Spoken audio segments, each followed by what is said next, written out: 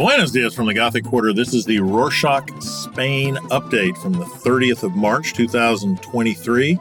Quick summary of what's going down in Spain. Kicking off, the president of Spain, Pedro Sánchez, is back in the news after surviving a vote of no confidence. He announced government replacements during a live appearance from La Moncloa on Monday the 27th. Hector Gomez, member of the Congress of Deputies, will be the new Minister of Industry, Commerce, and Tourism, replacing current Minister Reyes Maroto. José Manuel Miñones will be assuming the health minister role from Carolina Darias, as both women will be leaving their governmental positions. Both are candidates in the municipal elections that will be held in May, and their resignations are required. However, replacing two women with two men hasn't gone down particularly well with the base, especially considering it goes against the equality law that the government is promoting, where they want a higher level of female representation in positions of power. With the changes, it goes from 63% to 53% of female ministers, which is still above the law's recommendations, but it's another sticking point for opposition parties to cling to. Sánchez was notably absent at the weekly Congress meeting on Tuesday the 28th and Wednesday the 29th, as he was in China. José Manuel Miñones, a new health minister, debuted as a minister in Parliament on the topics of cannabis for medicinal purposes.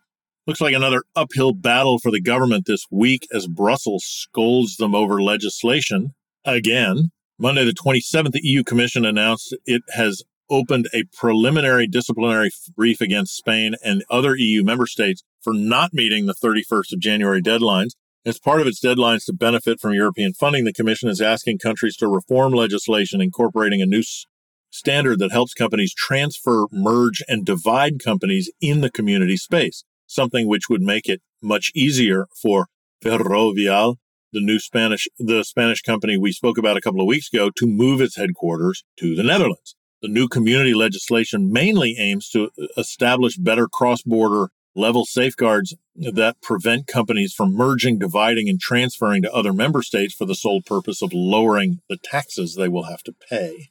While Brussels berates EU member states, the Spanish government could be exposed to more berating from the public after AIREF, the independent authority agency created by the government that is responsible for fiscal responsibility, released a report concluding that around 1 million Spaniards will bear the brunt of price and contribution increases. Specifically, 65% of the increase in tax contributions to leveraging rising costs and pension reforms in 2023 will fall on those earning more than 54,000 euros annually.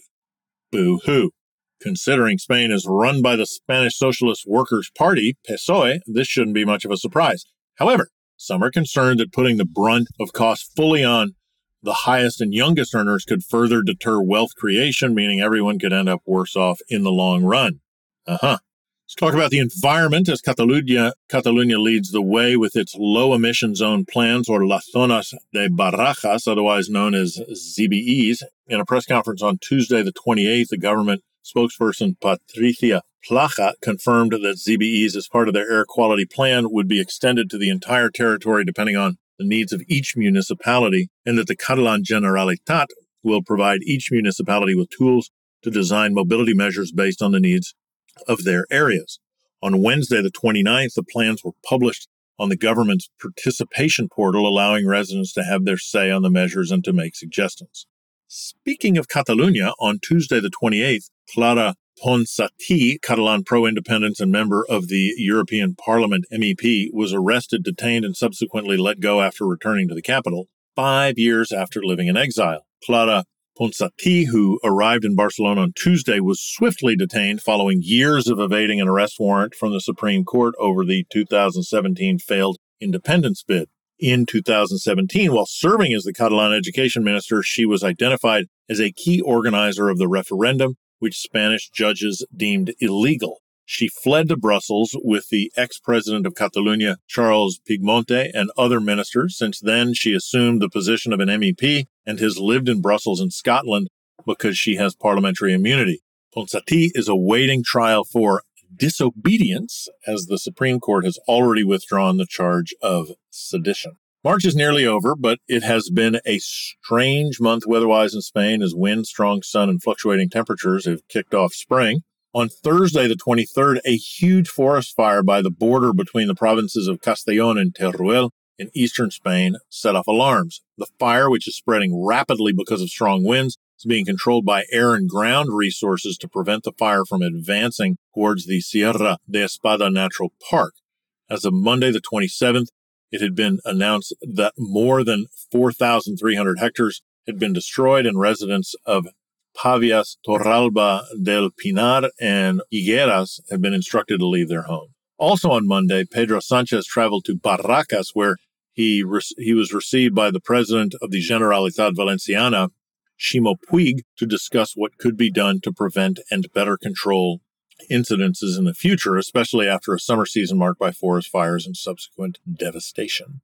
Moving on to energy, according to news outlet El País, Spain has received a shipment of Russian crude oil, the last one a year ago. Since then, not one single drop has arrived because of the sanctions. However, Spanish crude oil consumption hasn't decreased much, according to CNOEMA. Spain still consumes around 1.1 million barrels a day in January 2023, slightly lower than in 2022, with 1.2 million barrels a day for 2022. As Spain doesn't produce any crude of its own, it relies on imports from other countries, which until the war was mainly Russia. Now Latin America is emerging. Brazil is leading the way with more than 12.7 million tons of oil arriving in Spain in May last year, after Asia, which previously imported Brazilian crude, now gets its heavily discounted oil from Russia. Spain also imports crude from the U.S. However, U.S. crude tends to be light and not ideal substitute for Russia because, according to experts, Brazilian crude is generally very similar to Russian crude and is ideal for diesel and aviation kerosene.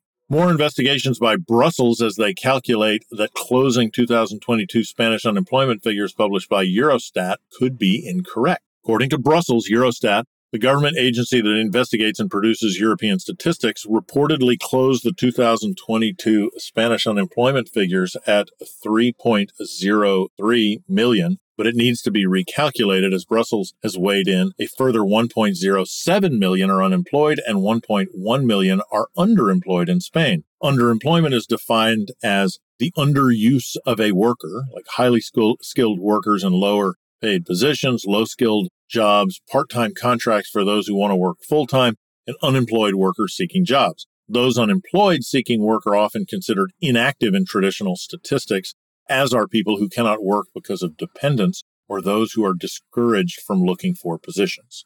Next up, let's talk tips. Traditions and sociocultural ways of doing things run deep, often deeper than we think. What one country might accept as normal is not for another, and vice versa, which can be beautiful but can also cause some frustrations. In a recent tweet by a New York waitress who tweeted about how much she dislikes Europeans when dining, promoted questions in Spain and worldwide about tipping culture, she added that the U.S. needs to ban Europeans from traveling there until they learn how to act after a group of Spanish diners didn't leave a proper tip in the restaurant she works, at least as defined by her. Twitter users flocked to argue their point, some arguing that if the U.S. companies paid waitstaff better, they wouldn't rely on tips, while others agreed that Spanish tourists particularly are some of the worst tippers. Still, it's worth noting that in Spain, leaving a tip is optional. Nevertheless, what do you think? You always leave a tip? Anyway, that's it for this week. Want to have the coolest t-shirt ever? We got it. You can buy our 100% unbleached organic cotton grown and ginned in Texas, spun and knit in the Carolinas, sewn and printed in Missouri t-shirts. Most environmentally friendly new t-shirt that you can buy in the United States. If you happen to be there, what's your take on tipping culture? Let us know at Spain@Rorschach.com. Hasta la próxima.